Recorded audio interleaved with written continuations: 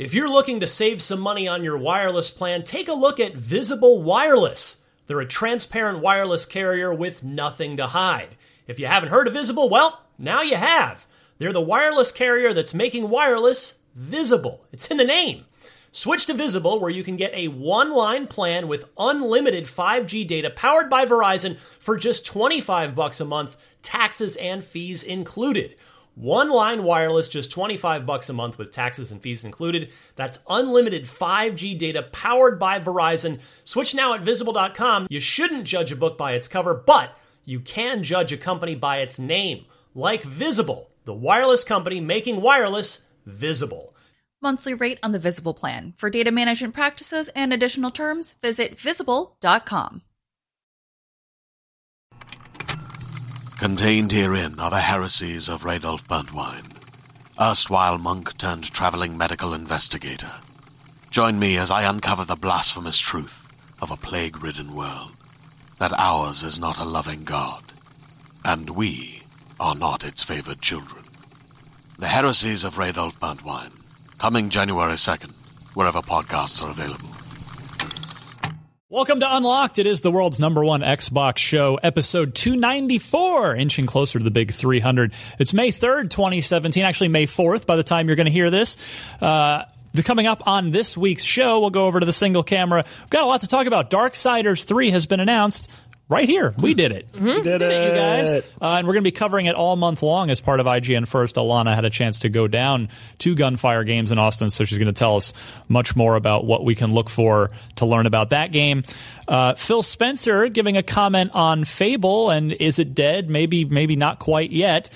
Sea of Thieves. Speaking of Phil Spencer's, Phil went to play a bunch of Sea of Thieves, and they recorded the whole thing, put out a really cool gameplay video that gives us some very fascinating new details on the gameplay, some gameplay elements and details of Sea of Thieves. We wanted to talk about that.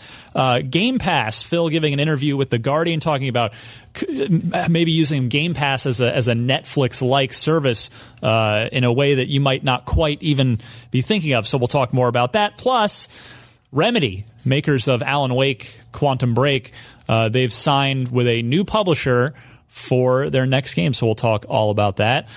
First, quick housekeeping note. I want to introduce myself, Ryan McCaffrey, Destin Legary. Hey, everybody. Alana Pearson, Marty Sleva. Hey, everybody. Most of you probably are regulars. You're with us. If you're watching on IGN.com, of course, the easy way to find it every week, so you don't have to go looking, is click on the Shows tab at the top, check Unlocked, and check us out every week that way. If you are on a podcast service, please do subscribe there, because that makes it easy. Then you don't have to go manually find it. It just downloads to you. And hey, leave us a review if you like what you hear. And finally, YouTube. We've been making a big push with the Unlocked specific YouTube channel. So hit youtube.com/IGN Unlocked for weekly YouTube goodness from this panel here. So let's start, Alana, with Darksiders 3. Yeah. We've been sitting on this one for a while. Amazon ruined our surprise party by a couple hours. Yeah. But then we were able to come with the trailer and with some initial details, and now you've played it. Yeah, so basically we announced it yesterday morning, or will be 2 days ago now. And game's coming out sometime in 2018. Those are the basics, being made by Gunfire Games, who are made up of a bunch of ex-Vigil Games employees. So basically a lot of the key team who worked on Darksiders 1 and 2. So for this one, it's obviously super early, and I didn't get to play a ton of it, and I really wanted to play more, but, the game's really far out. We just announced it, so I get that, but I mean, there's so many places I can start. One thing is they keep calling the game classy siders, was a word that I heard internally. Boots on the ground? No boots on the ground, Destin. God damn it. But they keep talking about making the game more classy in a way that I would say, like Breath of the Wild is a classy version of Zelda's, and that it's less gamey, basically. It's like there won't be random chests scattered around the world, because who put those there? All of the puzzles that you find in the environment should make sense in the environment, rather than being things that some random person that you never see set up for you to figure out. It's like everything should kind of make more sense in the world, and everything's supposed to feel a lot more interconnected as well. They said that You have an example of an experience you had with a puzzle like that? Does Fury wear a monocle? Because those are classy as hell. Those are very different questions. Destin, no. And Marty also no. Okay. No, I didn't actually get to see any of the puzzles myself, but I did see basically examples of the world.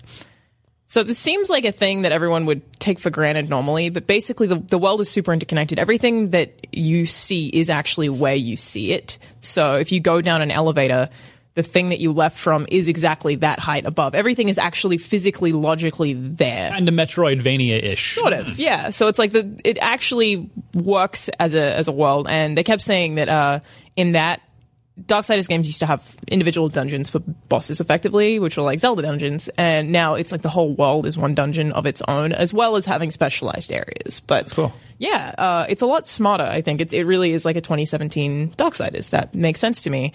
As for combat, we have Fury, who was the third horseman. The last one is Strife. I really want to make a comment about all of the people I've seen being really angry that she's a woman. She's been a woman since the first game. It's in the cutscene of Darksiders. They've telegraphed this for years. Yeah. So it's like, I feel like anyone who's really mad about that, they're like, SJW's during 2017. It's like, well, all you're doing is admitting that you know nothing about this game, so why do you care? Like, if you don't know anything about it, probably shouldn't care about it. But she's really cool. One thing, Like her blade. Yeah, so she has a whip that is Reminds me of Ivy from Soul Calibur.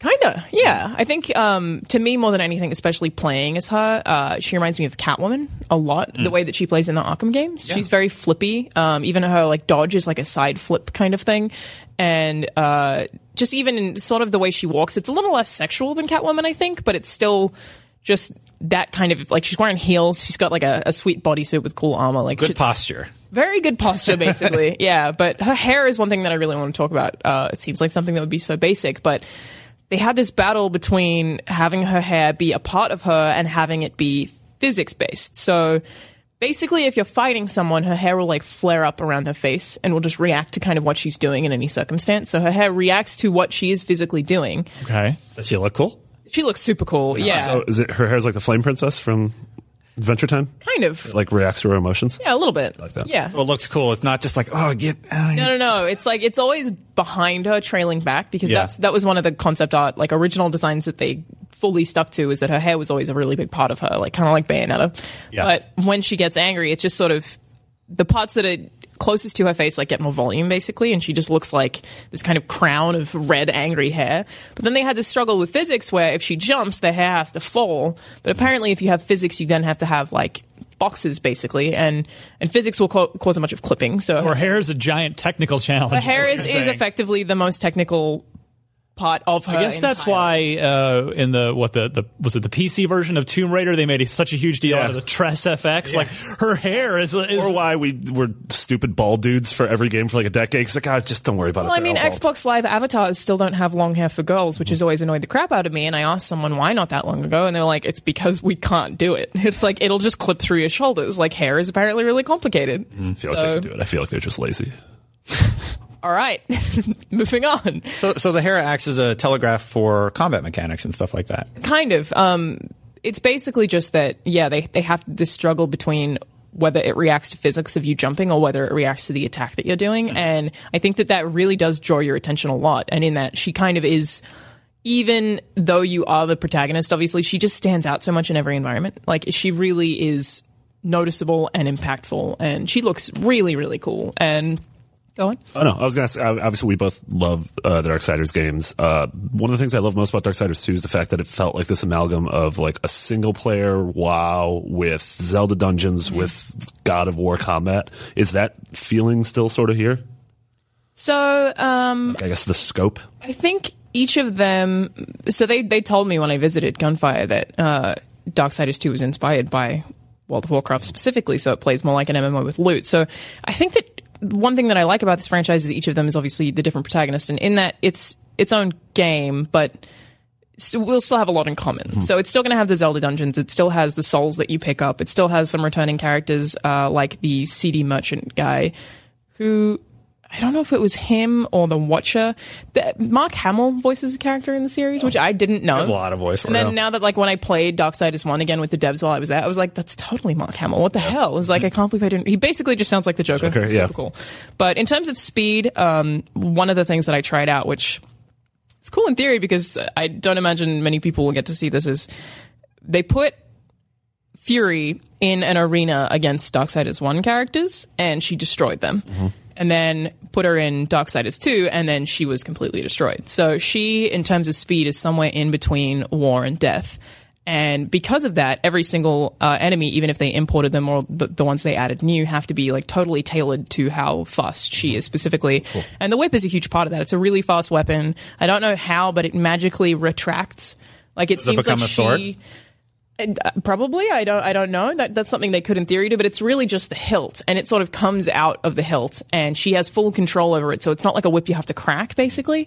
But I don't know how that exists, but she's calling something out of this hilt, basically. It's really cool. Yeah, I mean, the Ivy mechanic in Soul Calibur is she can have the whip or she can make it solidified into a sword, so I could imagine that they could we're definitely going to have see upgrades. influences there. Yeah, I don't know what they are yet. I have absolutely no idea. I imagine there's going to be combos. We know there's souls. I didn't see any of them, but they told me they exist, so the way they worked in previous games, kind of, yeah, is well, but then you have to kill someone. Don't think about it too much. Right. But you will effectively have to trade them into someone to get something. So I would imagine it'll be like health items, mana items, and I think that we will probably have mana abilities, which I think Wars were probably my favorite. He had like this cool ground pound thing that would shoot swords up from the ground and cool stuff like that I haven't seen that I imagine is in it. So a bulk of one took place like in a post-apocalyptic or mid-apocalyptic Earth. Yes. 2 took place in a very sort of like Norse mythology inspired place. Yes. Where does this one fall? This one is also on Earth, okay. And it is basically at the exact same time as Darksiders 2. And I think in the way the franchise works, Darksiders 1 is actually after all of these because War is still in chains. So Darksiders 1 is technically the last one. 2 and 3 happen at the same time. So it's still on Earth, and that's something that I think in terms of Quentin design... Tarantino movie. Yeah, seriously. Sort of. It's something I think in terms of design that I really like is that it's this mix of fantasy and actual Earth. Mm-hmm. Probably my favorite location, or the one that I got to explore the most, is called, I believe it was called Haven, and it's just this city with... I mean, if you didn't have this giant tree in the middle, it would look like a normal city, but then it has this enormous tree that trunks the whole way through all the buildings and through the city, and like it's sort of the centerpiece that just has this glow in the middle of it, and it gives you a totally unique way to traverse because you are looking at all of these trunks all the time and different branches and all that kind of thing, and everything's just decaying around it. There's green growing off of everything, so it's basically effectively what Earth would look like if you just dropped a fantasy bomb on it. Yeah. And I really like that. I think it's very pretty. It's also the first of the games to run on Unreal, and from what I saw, it still looks cartoony in a World of Warcraft way, so it's like it's not like it is trying to be realistic, but I think it's very pretty. There was a lot of color. The lighting there was lava and water specifically were really beautiful, and apparently it's super easy to do that in Unreal. You just kind of like drop water here, turn reflection up, like it's crazy. Is water easier to do than hair? Physics, man. Basic physics, Marty. Dang. Yeah, so I feel like I've pretty much touched on everything that we know so far, but the story is about Fury's been sent to take down, I don't know if it's Bad kill or guys. enslave, the 7 deadly sins. Oh, cool. Which is physical embodiments of the 7 deadly sins. They have different names in the same way that they rebranded the Horsemen, basically, but... Murder. Just ripped I off don't the actually know. plot of 7. I feel like she probably won't kill them. I feel like she'll probably put them in prison or something. Like, it seems like a Darksiders thing to do. Does it seem like a very furious move? No. Yeah. Last boss, he opened up a box with Gwyneth Paltrow's head in it. What's in the box? What's in the box? But yeah, I saw one of those, which is Sloth. He has one. Yeah. He has one. Walk away. That man's dead now. Yeah, I mean, he deserved to die, though. He was a bad dude. And then he became the president on the hit show House of Cards. Did he really? I mean, it's Kevin Spacey. It's just he's an I didn't even know actor. that he was in that movie. I mean, show. Sorry. He's the main character. He's the I haven't House of seen Cards. it clearly. He's just he's in all of the marketing Oh, material. he's the card? Yeah. Anyway. In America is the house. Sloth was the first one that I saw, and it is just a giant fat bug who has these little smaller bugs that carry him around on a chair, and it sucked. It was really hard because obviously I hadn't upgraded anything, I hadn't played a ton of the game, and you have to kill all these little bugs to get the chair to drop, and then Sloth will be like, all right, you killed my moving chair. I obviously have to kill you now. I didn't want to do this. I'm a sloth. But He's not a sloth. He's sloth. He's slothy. Okay, but he's not like a sloth, not like a a sloth. No, slow-moving, he's a giant cute bug. little animal. Hey, Guys. don't kill me. But if you don't kill all of the bugs fast enough, and there are ones attacking you on the side, another bug will take the place. So you just have to kill these bugs super quickly. And I didn't do it. Sean didn't do it, but the devs did manage to do it in front of us. And they were like, yeah, this is a pretty hard one. It was tough. It was like, I feel like I'm good at those games. And I was like, I just can't. There's too many bugs. I don't know what you want me to do. But of course, there's probably still balance and stuff there. And it was so early that there was supposed to be a cutscene. You can just blame it. You can just blame it on bugs. There were just bugs in the game. I couldn't beat the boss. Too many bugs. I had to Google the 7 deadly sins. Did you see any of the other ones, like vainglory? I imagine vanity will be one of them, actually. But Vanity is separate, I think. Pride and hubris. I don't think that we will have hubris, but we'll see. I think that they'll just make them the same way that they made Strife and Fury instead of the others. It's not supposed to be like biblical. Are they going to make you eat spaghetti? I hope so. That would be a plus.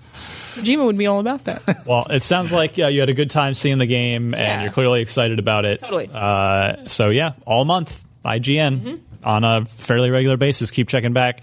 Love more from you all month long on Darksiders 3. I want to move now to Fable, which is about as far as you can pivot from Darksiders, I guess. Chase from chickens. Dark and hellish to cute and charming. Phil Spencer commenting on Fable, just leaving the door open, saying if he was asked on Twitter if we'll ever see a Fable 4, and he said, quote, "Nothing to announce right now, but I do think the IP has a lot of places it could go." You know what that sounds like? Sounds like he's just going to stand there like a lemon. That was very good. So, I mean, this is it's a non-answer, but Phil's in trouble if he gives a real answer. If he says no, he's in trouble. If he says yes, yeah, he's announcing things. And this is like announcing something that we kind of already knew. Like, surely we'll see something else Fable related eventually. Because why would you? We have the card games in development still. I think it's still in early access. Is that being made by Microsoft though? I thought that was. Yeah, it is. A bunch of the devs are X-Lionhead. I've met a couple of them who like worked on the Fable series. But I thought that it wasn't like being published by Microsoft. I think it is. It was at their believe so showcase. Yeah. Okay. Yeah.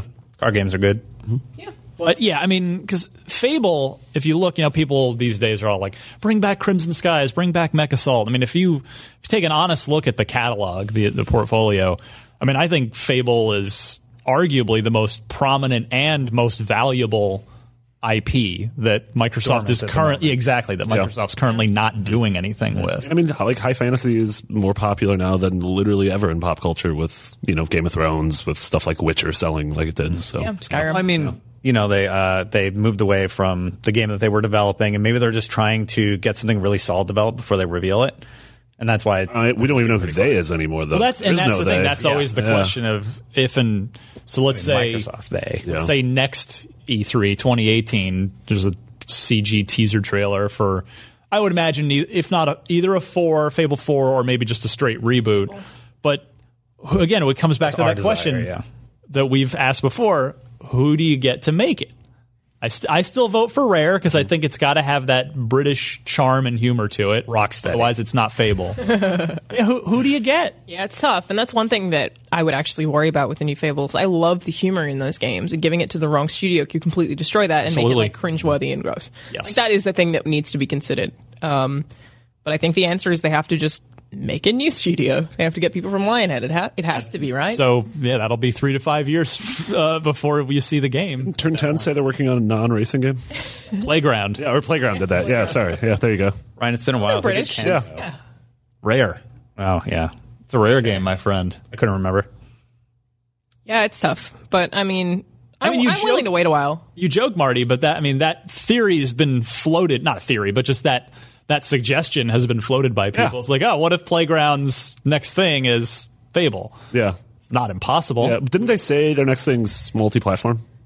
I think they hinted. I don't know if like PC, Xbox? No, I don't know if they outright said it. I think they said something. I believe it was something like it's built to run on anything. Sure. Myriad of hardware and yeah, hardware SKUs. I mean, it's probably not playground making. It's almost definitely not. But what I do you think reckon it that is. looks like? It would look like Fable with cars. Yeah. Fable nuts and bolts. Yeah. Oh, I don't want that at all. Don't nuts and bolts my Fable. Keep those nuts and bolts out of here. Put them in your pocket. Bring those on the table. Yeah, it wouldn't be great. But I mean, I'm trying to think of how long I'd be willing to wait for another Fable game, and I think my answer is forever. Forever? Yeah. I mean, You don't have a choice. You get one when you're 40. You're not going to be like, I'm gonna play it. Yeah. It's fine. Just take your time when you launch it. Make it a big event. Make us all excited for I'll it. make it 4v1. Yeah. That would be bad. They already Oh, yeah. care of that. Yeah. I mean, I don't think 4v1 exists anymore. That was like a real, That was a flash in the pan. throughout my career in the games industry, I got to see it 4v1. What evolved? That was like a moment. It's like that'll be one of those things where it's like a Jeopardy question of this subgenre was popular for 5 minutes in the year 2013 or Yeah. 2014. BioWare had a 4v1 game. What was it called? BioWare's game was canceled Yeah, 6 months after it was released. Yeah. It was not revealed even. at, 6 months revealed at less than that, Gamescom, yeah. and then it was Shadow canceled, Realms. Shadow Realms, really yeah. late. Shadow 6 Realms, months later. Evolve, Yeah. Fable Legends. Yeah. I think Evolve was the first and technically the last. Where did that come from? Like, why did that get? I feel like booming it's all of a sudden? the Deep Impact Armageddon thing. It's No, this it's week just the- we launched our top 100 RPGs of all time, and the next day Game Informer was like, "Hey, our cover story this month is the top 100 RPGs of all time." And I was messaging them like, "How did this happen? Yeah. Like we've both been in production for months with this." Yeah. Ants in a Bug's Life, yo. It's not great. It happens. Yeah, what was I going to say about? I forget what I was going to say about Fable, but I'm just going to stand there like a lemon. yes. What? You chase chickens? So don't hold your breath, but we'll see if you have a good idea for who should develop this game. Drop it in the comments. What about Peter None of Molyneux? us do. What about Peter Molyneux? I asked him, and he said he would do it if he could get the right people with him. So Phil knows, he listens. He just got to pick up the phone, Yeah. just dial up the Molyneux? the Peter phone. It's like the bat phone. Yeah. Pete phone. I think Double Fine could do it. They could. Yeah. Maybe, yeah. Interesting. After they finish Psychonauts. Yeah. All right. I'll talk to him. Thank you. Thanks, Marty. Talk to Tim. I'll call Fable it fans phone. everywhere. Brutal Legend. If you're Marty not- will make it If happen. you're going to have a non-British developer do it, Give to them. Maybe that's Yeah. probably the direction you would look. They're a really British American developer. Let's Yeah. be real. Yeah, right? They really are. Yeah. I feel like Tim Schafer is like secretly hiding a British accent. That dude's hella British, but he just hides it really well. high-pitched British voice. Yeah, I mean, it's not high pitched. But I like imagining that. His voice isn't that high pitched. He's got a regular man's voice. If he's like, "Hello, everyone. Timothy Schafer Hiding it the whole time. This is what I Costume really Quest sound 3. like." That was I think I was doing Mrs. Doubtfire. Still counts. Oh, hello! You went full Doubtfire. You never go full Doubtfire. And so it's a game about bikers going not half, but full throttle. Full, all the way. Not half, not a quarter, but full throttle. Dios de los Muertos.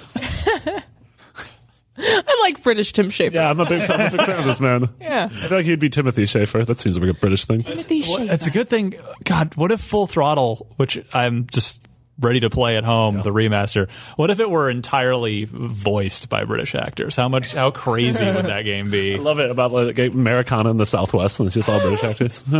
Like a really pompous British accent. Yeah, like Downton Abbey. Yeah. Prim and proper stuff. Yeah. We are going to ride our bikes.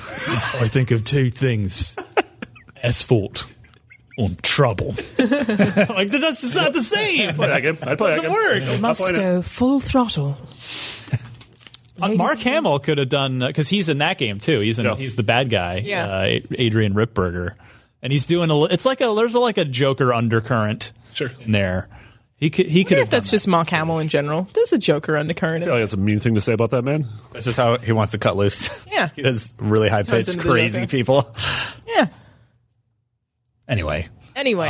let's move along to one of the games that I think we individually and just we collectively, like if you were to say what is Unlocked's most anticipated Xbox exclusive, it's probably Halo Sea of 3. Thieves. Oh, Sea of Thieves. A game that exists. Yes.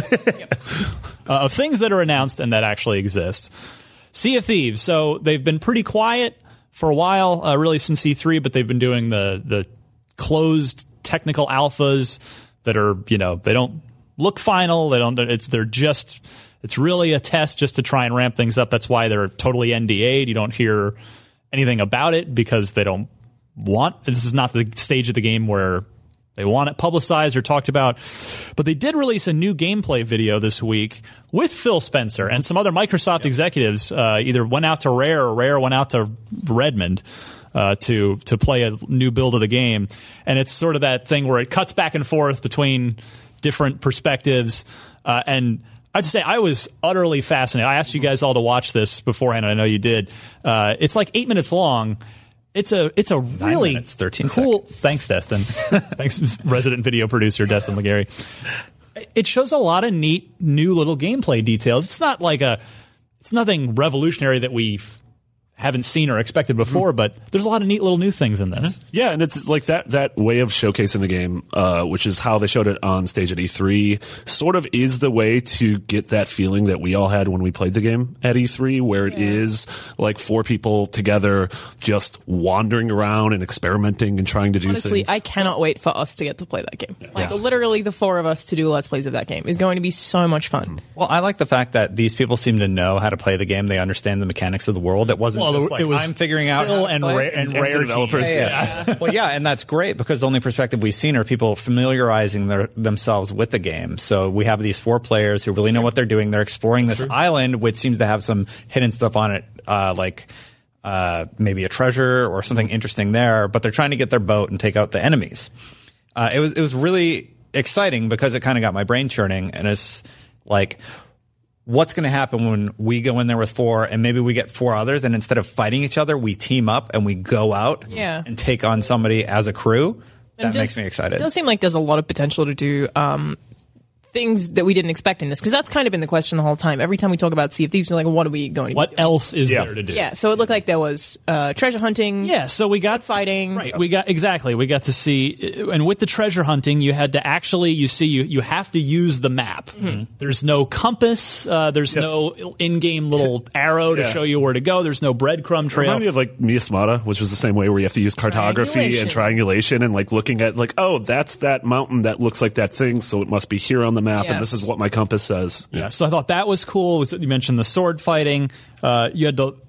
It showed having to actually load the cannons, which we knew they told us that after we played at E3 last year, like, oh, that's going to be in there, but for E3 we just left it out. So you see that in there. I saw the death mechanic for the first time, where you're kind of like a spirit. Yes, you go to the ghost ship. That was really neat. Yes, that was cool. I love that you can. So at one point it turns to night, and you can turn off the lights on your ship in order to try and hide your presence or your approach. Yeah, which I thought was really cool. And then the other one, you actually hear proximity chat too. If the other team gets close enough and they start talking, you can talk to each other. So a lot of really interesting new mechanics that we got to see with Sea of Thieves. But I wanted to talk specifically about actually proximity chat. And I don't know why. I'm going to just go down.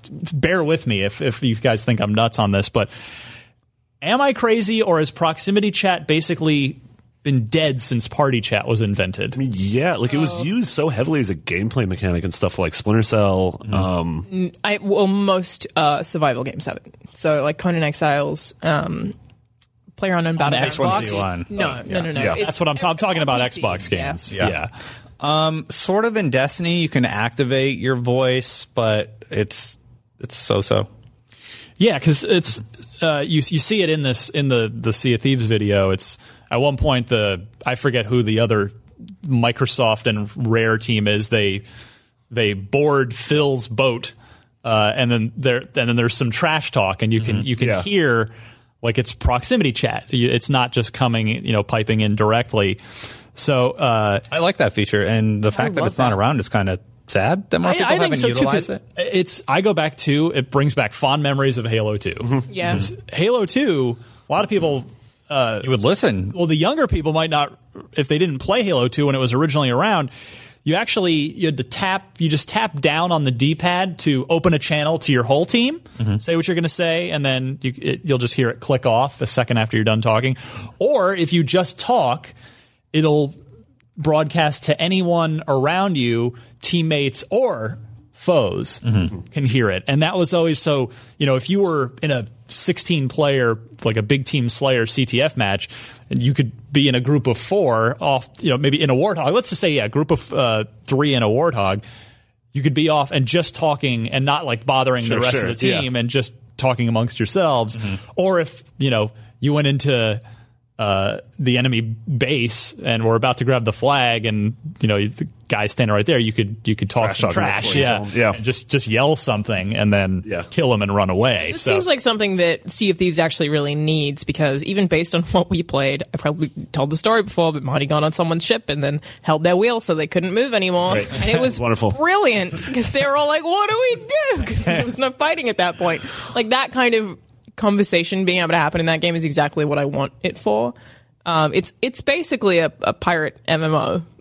They listen. All they hear is he from Marty. I also thought, and there was stuff like your ship was taking water. You were like getting buckets and like throwing the water overboard. I'm like, this is so dumb, and I love it. Yeah, I wonder how much of it I'm going to play when it comes out. That totally depends on kind of if there's a mainline quest. Like, because then I'll play a ton of it, because I get really addicted to even the MMO quests. It doesn't matter how boring it is, I'll do it. Like, the sense of accomplishment is just addictive. For maybe the first month after that game's out, we might just do the show from inside Sea of Thieves. We could. I mean, absolutely could. Do it by a campfire. That'd be super cool. Yeah. But I'm really excited about it, and I like the new info we got. Like, that video is really kind of reinforcing what I think the spirit of that game is, which I think is social madness, kind of. It's just chaos, and I think it's going to be a ton of fun. Yeah, I think my thing about this game is it reminds me on paper a little bit of Breath of the Wild, but Breath of the Wild is able to succeed because anytime I think, I wonder if I can do that, I can. And so I think the big thing with this game, still the lingering question is going to be, there's so many things I'm like, I wonder if I can do that. Can I do that? Yeah. Can I do these things? And I'm super excited to, sort of figure that out. We still haven't seen, Rare's talked about towns and NPCs. We need to see that stuff and dungeons on land. You could see there was, you mentioned a lot of the fighting the skeletons. Yeah, I like that a lot. Which is in the beginning part of the video. There's still a lot to see, and I'm very curious what the E3 showing is going to look like. Yeah, because you have to you can't just do this again. No. Like, they have to be like, all right, here's the real. Here it is. I think here's where we get a story, right? Yeah, I hope so. Yeah. But when are we expecting it to come out?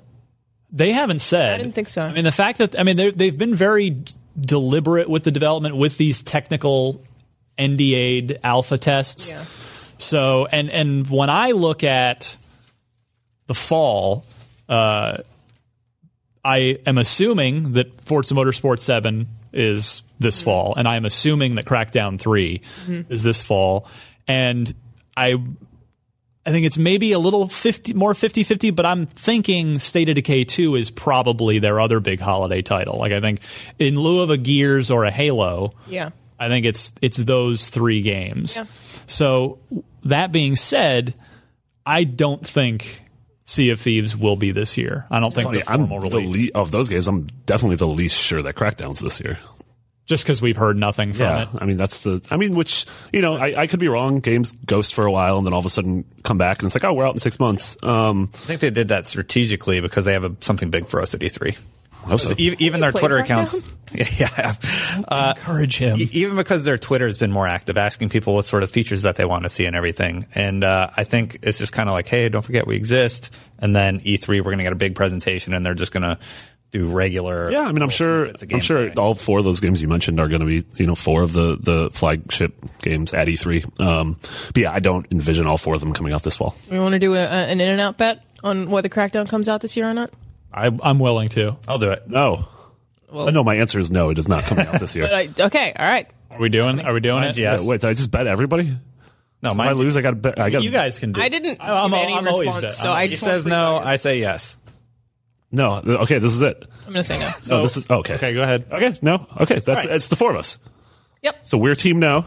Yep. Your team yes. Yep. Oh, perfect. All right. Okay, this is great. So, all right, if it's not out by December 31st, the Crackdown 3 is not released in North America by December 31st, 2017. We will ring in the new year at midnight. At In-N-Out. The saddest New Year's ever. I'm probably going to be in Australia. Yeah, I'm definitely going to be drunk. I won't be in this country. Sorry, it's Rain check on that. yeah, no worries there. Back to speaking of Mr. Phil Spencer, he had an interesting interview with real The popular Guardian. this show. Yeah, is it a Phil episode? Yeah, he's Phil Spencer guy seems important. I hope he likes hearing about himself because he listens. He passes all the tests when I quiz him to see if he still listens. So, sorry. Who does the segues? He gave an interesting interview to The Guardian. A lot of people latched on to. He made a comment about that Sony does big open world games, and a lot of people were taking that. I don't know if I necessarily say out of context, but maybe reading a little too much into it. But the thing I wanted to talk about is his comment on what he wants to do with Xbox Game Pass in the future, which was a very well-received service they announced just fairly recently. So this is from The Guardian. So they're saying, Spencer feels that from a creative standpoint, we need new types of narrative experience. But from a business standpoint, it's getting harder and riskier to commit to those games. Is there an answer? Spencer thinks there is, and it comes from watching the success of original content made and distributed on modern TV services. Quote from Phil, I've looked at things like Netflix and HBO where great content has been created because there's this subscription model. Shannon Loftus and I are thinking a lot about, well, could we put story-based games into the Xbox Game Pass business model because you have a subscription going? It would mean you wouldn't have to deliver the whole game in 1 month. You could develop and deliver the game as it goes. Hashtag Telltale. Yeah, I mean, so are we going to see Microsoft start to explore single-player games in that way rather than the Quantum Break, the 5-year very expensive Quantum Breaks and Sunset Overdrives? How would you guys feel if Halo was episodic? I don't think Halo falls into this category. Just to imagine it. I'm okay with Microsoft making like Telltale style smaller scale games, but I do not ever want the platform to not have a focus on big epic narratives that you can consume in a day. I don't want that. Well, and I agree. Like episodic works for Telltale, and that's pretty much it. Yeah. But that's pretty much it. Well, it worked really well for Hitman. Like it didn't for sales, but it did that's for true. gameplay. That was good. So it's like they can do stuff like that. It just has to be The really King's specific. Quest thing seemed to go pretty well. It's not, but you're right. I mean, like Hitman's probably the first big name example where they did episodic. And it worked okay. Yeah, because obviously Valve dropped the ball with whatever the hell Half-Life is now. Then there was that other game that had. There's another shooter that had an episode 1 and 2. Sin, way back in that the was day. it. Yeah, we only got one episode out. Yeah, it was pretty good. They tried to make Sonic 4 episodic, and I think it got to episode 2, and they're like, "Oh, we're done." Also correct. Well, Destiny was sort of episodic with all the little DLCs that they did. Yeah, like that is sort of what I think of as the most Hitman aside as the sort of AAA example of that. Mm-hmm. I don't know. Yeah, that's really interesting. Yeah, I wonder. Could what could be a good fit? I mean, you could make an episodic like Mech Assault game. Yeah, I mean, you could make an episodic Halo Wars where it's almost like think of StarCraft 2 that has sort of like the campaign is divided into 3. Yeah, that'd be so cool. Mm-hmm. Yeah, I would like that a lot. Yeah. Mech Assault would be cool too, like just unique battle scenarios that you have to complete every few months. Yeah. Especially, that's like Hitman right there. I don't think you could do that with a Gears of War or a Halo. I agree. Yeah. The challenge is you need you could do it with Halo Wars though, right? Halo Wars, yeah. Yeah. The challenge Gears is Wars. No. Challenge is you need the lineup that would support your subscription money. Like Netflix has a huge library, and that's why it works, right? So does Hulu, et cetera. But you need that sort of library if you're going to launch. Well, I mean, in theory, the way that Telltale do season passes is like a subscription service to one game, so it could work in that sense. Buy it all up front. Or buy every episode, which is like subscribing to an episode rather than the service. I'm thinking like EA Access, where you just pay every month. I'm surprised Telltale doesn't have like a yearly subscription thing where it's everything? If you pay us whatever $70 a year, you get everything we've done and everything we're going to do this year. It's a good idea. Interesting. Yeah. What if they're talking to Telltale and about that exact service? Yeah. Yeah, I don't know. So then there was another part of the interview where this was in response to the sort of narrative now of where are all the first-party games with Microsoft. And Phil says, quote, right now the focus is really on the content that we're building. I know I get some community pushback on our first-party slate and what position we're in, and I want to say to people that same level of commitment you felt from myself and from the team as we've evolved the platform over the last 3 years, as we've evolved service over the last 3 years, as we've evolved and innovated hardware over the last 3 years, is going on with our first party. I don't want to go and pre-announce a bunch of things, but we are upping our investment. There's no doubt about that. So again, he's not saying anything really here. I don't mean that in a negative way. I mean, he's good at that. The way you read it is not how I imagine in my head. I imagine him being all cocky about it. It's like the same level of commitment we have for this, this, and this. Yeah, first party too. Like a drops the mic, salesman. walks out. Well, if that's how it works best for you. You read it so monotone. I feel like he's a calm, composed man. He was on the for show. this one, he unleashed. Sorry, Guardian. Yeah, he was so calm that he made me throw my pen. I've been waiting for you to screw something up on the show for a really long time, so I can be like, "Wow, Marty, you really dropped the pen." No, I've actually been. I really want to say that. I've actually been perfect in life since then. I've been batting 1,000. Oh, that's a shame. That's hard to do. Yeah, that's an achievement. Yeah, thanks. Ted Williams tips his cap. I don't know what's happening. That's a baseball reference. Don't worry. Last man to bat 400. Yeah, you call it stick cricket or whatever the hell you guys play. I really dropped the pen on that one. He says we are upping our investment. So monetarily, assuming. Well, everything ultimately costs money, so yes, I'm sure. Yeah, I mean, he seems to be just hinting at the fact that he doesn't want to do a Death Stranding-esque thing where we get an announcement for a game that we probably won't play until 2019, 2020. He talked about that when he was here. Yeah, totally. He doesn't like doing I that. respect that, but we have also had kind of a lull this year, right? Yeah, definitely. I think Microsoft's in a very, very difficult spot this E3. You know, is anything they do going to be enough? Can they impress everyone? Or they, that there is a narrative now of there's not a lot in your first party, and the things that aren't part of the holy trinity just get canceled. Yeah, like that's fair or not. Yeah, and that's part of it. So it's it is on Microsoft to try and not only show things that are coming out soon, or like, no, these are definitely coming out, you guys, and they're going to be really cool, and here they are, and here's why. But yeah, maybe to also look a little further out and say, no, we have invested. Here's some further out things we are doing. I mean, that's I think Sony's done a really good job of, they're like, all right, here's Spider-Man and Death Stranding and Detroit. You're going to play these years from now, and God of War. But then also this spring, like, we had one of the best quarters ever with, Horizon and Neo and Nier and Persona. Shagon. That's so crazy to think about. All 4 of those games are very good. Also, when you were talking about the way Fury is sort of like a Catwoman dominatrix with a whip, that's what Ann is like in Battles. Oh, is that what you like her so much? No, I like her because we're in love. It's a good It's reason. thing with this Persona lady on it.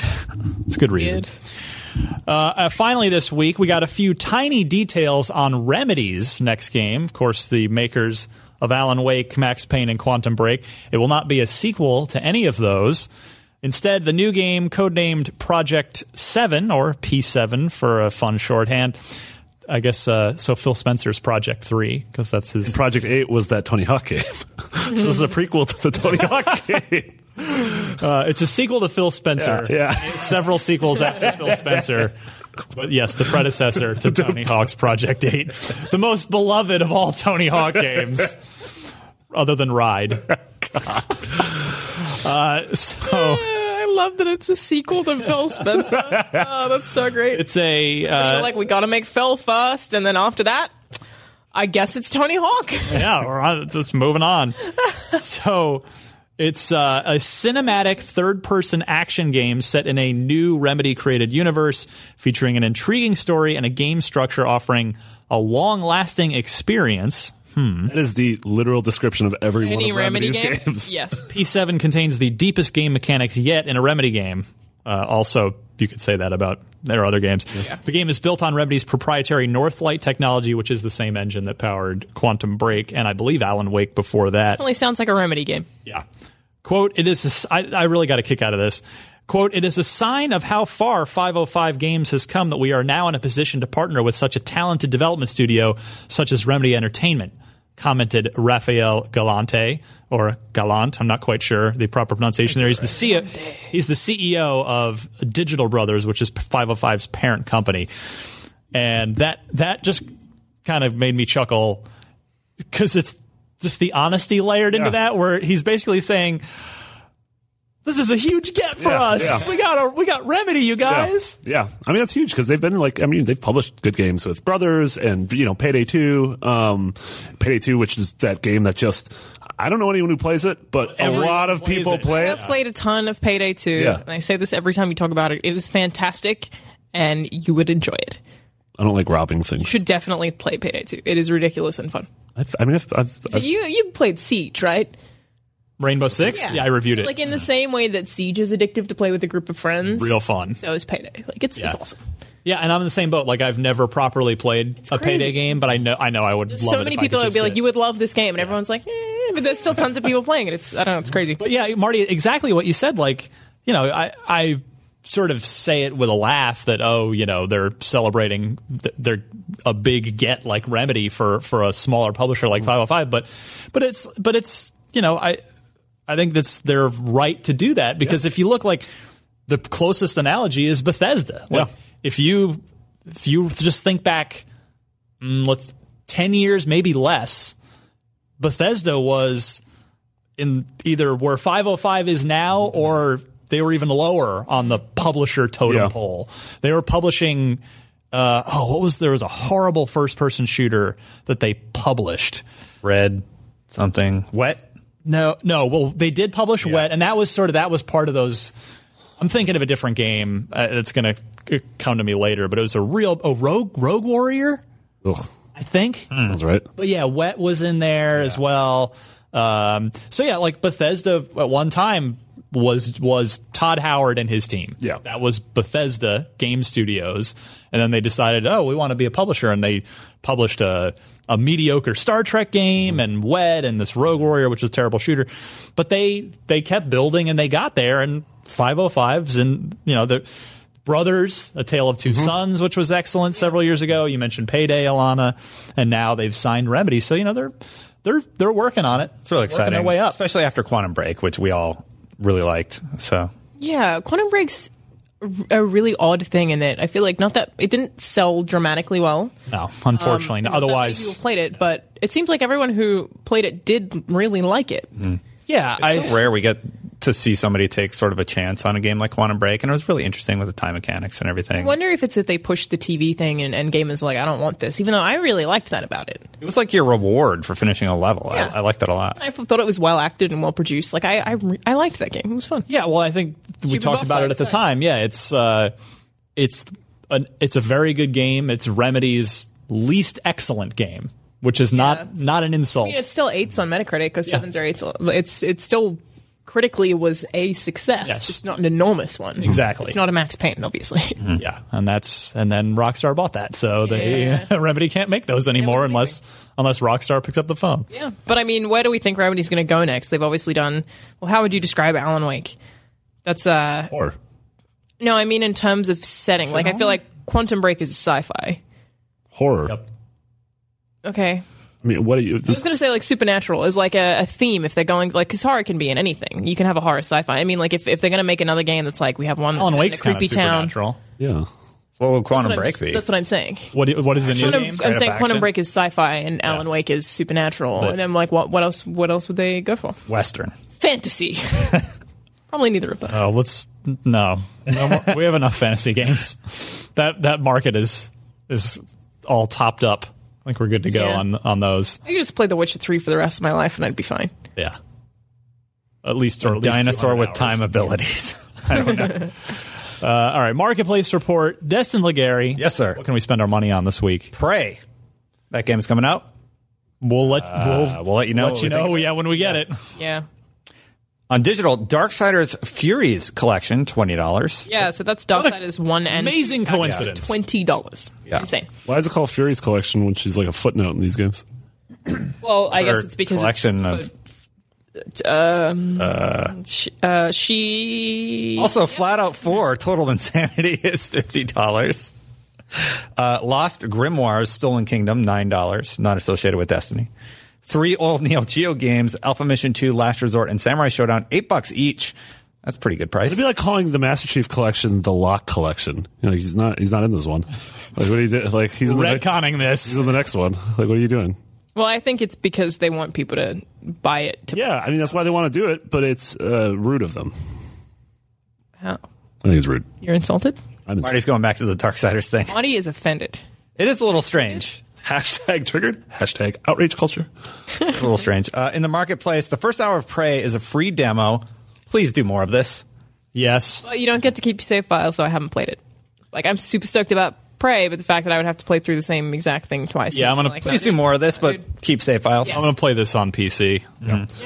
This is yeah. I think by the time you hear this, maybe we have an op-ed by Dan Stapleton about this. How this should just be the norm for games, and it sort of was for XBLA games for a while. It was, yeah. It was Microsoft mandated for the entire Xbox 360 generation. State of Decay, you could just unlock it and keep going. It's true. Yeah.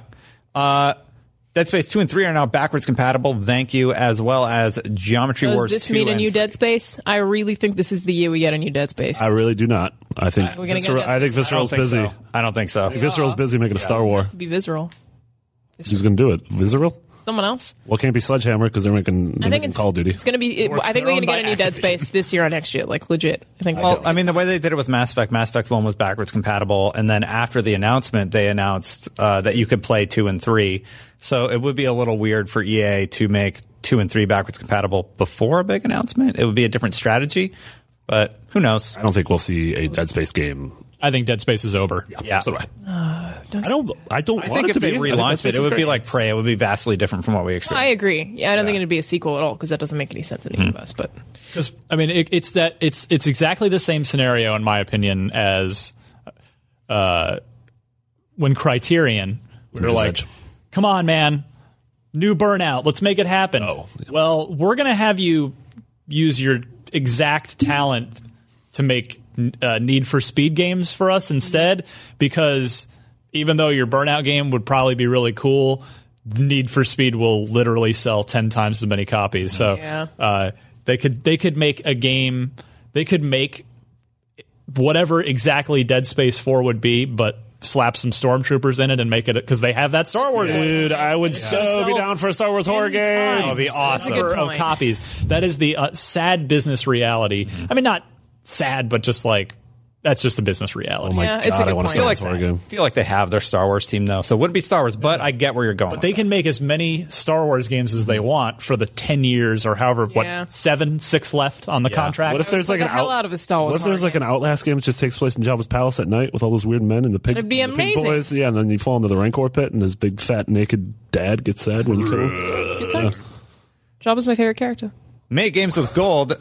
Gianna Sisters, Twisted Dreams Director's Cut. I didn't even try, but that's from May 1st to 31st. Lara Croft and the Temple of Osiris, May 16th to June 15th. Star Wars, The Force Unleashed 2, May 1st to 15th. And Lego Star Wars, The Complete Saga, May 16th to 31st. Hey, a thought occurs to me. I was tweeting about this earlier this week. It's like E3's coming up. I was like, hey, wait. Yeah? He slaps his mic. It was very That funny. was on I camera. thought it was going to fall over. That's your microphone. Take that, Mike. I was thinking, I wonder what WB has got going on, because Batman Arkham Knight came out like during E3. We left Dan Stapleton home to review it. So that was 2 years ago. Like, you got to figure it might be time to announce Rocksteady's next game, which is presumably not a Batman game. Be another superhero game. Fable. I mean, it's going to be something in the Surprise. in the Warner Brothers IP catalog, because WB didn't buy A Rocksteady. Superman game. Maybe. Well, honestly, talk about yeah. Because of the movies that are coming out, it's got to be Wonder Woman or Superman would make the most sense. All I wanted was a Harry Potter game. Yeah. Let's do that. Did you play the one on Kinect? There was a Harry Potter game on Kinect. There really was. No. I loved the old Harry Potter games. Oh yeah, dude. So did on I. PC, and I really liked them. Like, I would totally be down with the Harry Potter bully, but I don't know if that. Yeah, and I mean, Rockstar's British. They understand that. Harry Potter Spectre bully. Projecto. Yeah. Is there anything else besides the DC line that would be really interesting? Anything You mentioned Harry Warner Potter, Brothers yeah. owns is going to be fair game. Like, Casablanca. Oh my God! Dirty Harry? Oh man, there was a good dirty, one. Yeah, there was a bad. Right. Was it bad? It never came out. Oh, so There was a Dirty Harry game in development, like for the original Xbox and PS2. Yeah. Never saw the light of day. Yeah. But where I was going with that was because I was thinking about Rocksteady, and then I actually started thinking about, I was looking up what studios WB owns. We know like NetherRealm's busy with Injustice 2, and you can go down the list, and it's like, it seems like we might be about due to hear about a new game from one or more of 3 WB studios, Rocksteady being one of them, WB Games Montreal, which was rumored to be doing that Suicide Squad game before they wised up on that. And isn't the new rumor that's a Batman game now? Is there anything? I feel like I've heard. Am I making that up? I've heard stuff about Suicide Squad, and I've heard stuff about Superman, and I've heard stuff about Batman. Yeah. But then the third one, which is what got me onto this when you talked about Lego Star Wars being one of the games with gold this month, is we have Traveler's Tales. They seem to have, I was looking at their list of games, they seem to have multiple teams because they ship like usually 2 games or 1 game a year, or sometimes 2 in a year.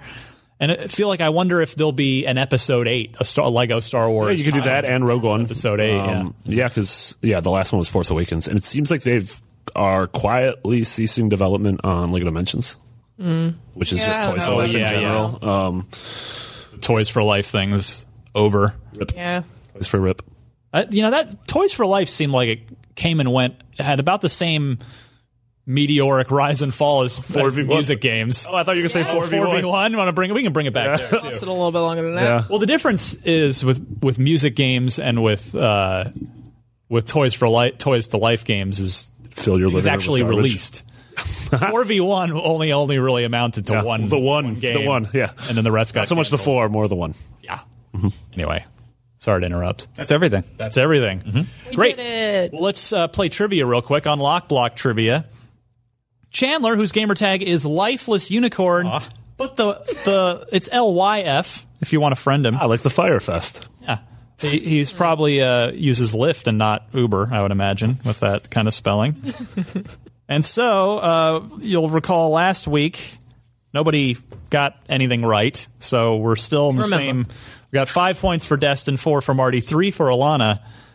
Let's see if anybody can get this one.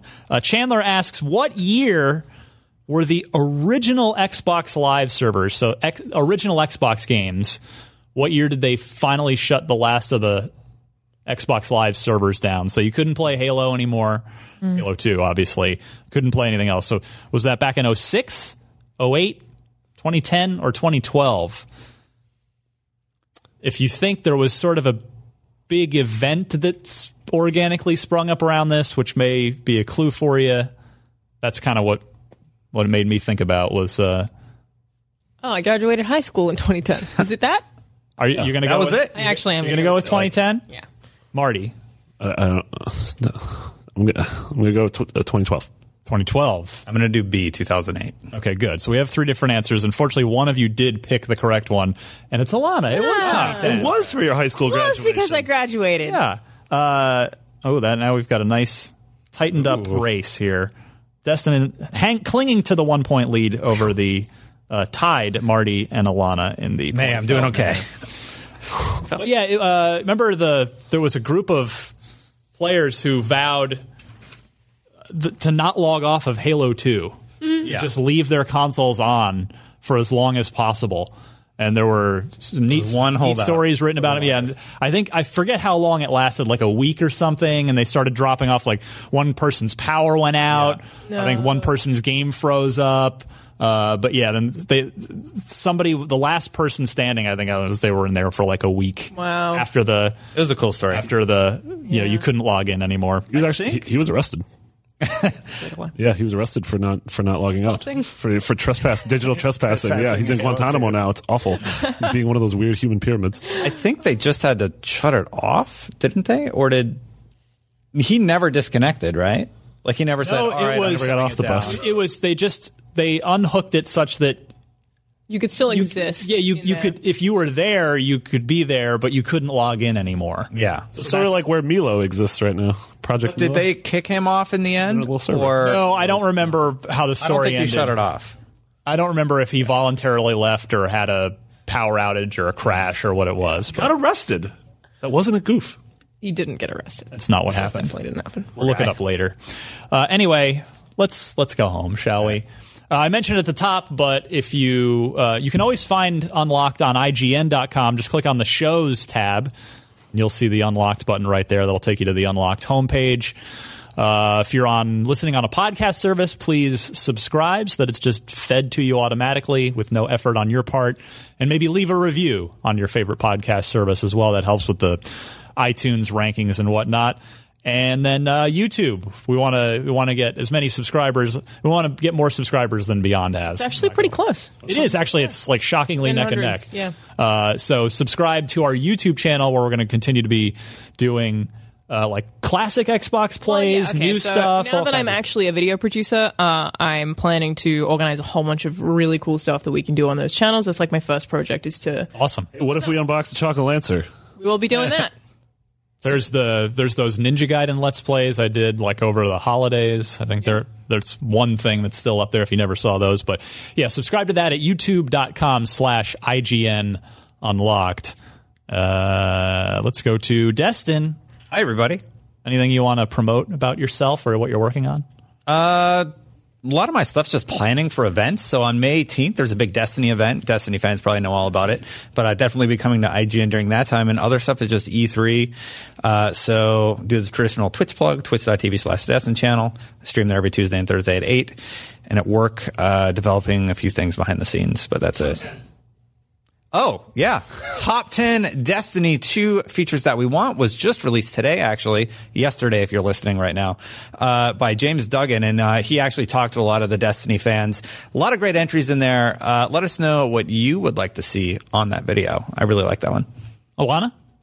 Mostly working on Darksiders stuff right now. So if you would like more cohesive versions of the rambly things that I said earlier today, there are a whole bunch of articles going up throughout the month, and one really cool video feature that is basically about how Darksiders 3 even came about from 2, because it was the whole THQ thing. Visual Games lost everyone. People went to Crytek. It's an interesting feature that should be up, I think, next week or maybe the week after. So, yeah, keep an eye on those. Fantastic. Marty? Cool. Yeah, I mentioned Top 100 RPGs. We're rolling that out all week. By the end of the week, you can find out what number 1 is. There are Xbox games on there, such as Jade Empire, Fable 2. KOTOR 1. KOTOR 1's on there, yeah. Is Fable TLC not on there? I don't know. All I know is we're getting a ton of mean comments because we put Final Fantasy VII as number 52, and what was that? What was the farming game from last year? As 51? Farmville. No. Stardew Valley. Stardew Valley as 51. What? People are mad about that? Oh, hell yeah, they're mad at that. I think Of course they are, you're right. We did that on purpose. List Wars. Yeah. Oh, also, I got to fucking interview Stephen King. Oh yeah, you did. So that was my one. Wow. That was my one F word of the podcast. year. So that was a thing. Yeah. And then Tim awesome. Schafer liked to tweet about it. That was really weird. Series of events. That was weird. Everything's great. What was it? One question you asked Stephen King? I said, will you go to the mall with me? No, we just talked about the Dark Tower in the trailer. And What was your favorite word that he said? Cujo. All right. What? Yeah. That's a dog. That is a dog. Yeah, he's a very nice dog. Very creepy. No, that's like I was on Cloud 9 when I got to meet and interview Matt Stone and Trey Parker. Yeah. A couple Oh, weeks yeah. ago. That was. That'd be I can so relate great. to like, Yeah. No. Stephen King's awesome. No, Alana brought the Tim Schafer thing because I tweeted out the thing this morning, and then Tim Schafer liked it, and I was like, if you like go back in time to like middle school or high school, Marty, and you're like, who are the 3 creative people you admire the most? It would have been Stephen King, Tim Schafer, and Martin Scorsese. So I just got to get Scorsese to notice me today. That seems easy. Yeah. It's very difficult. I'll work on that. Well, why don't you just make a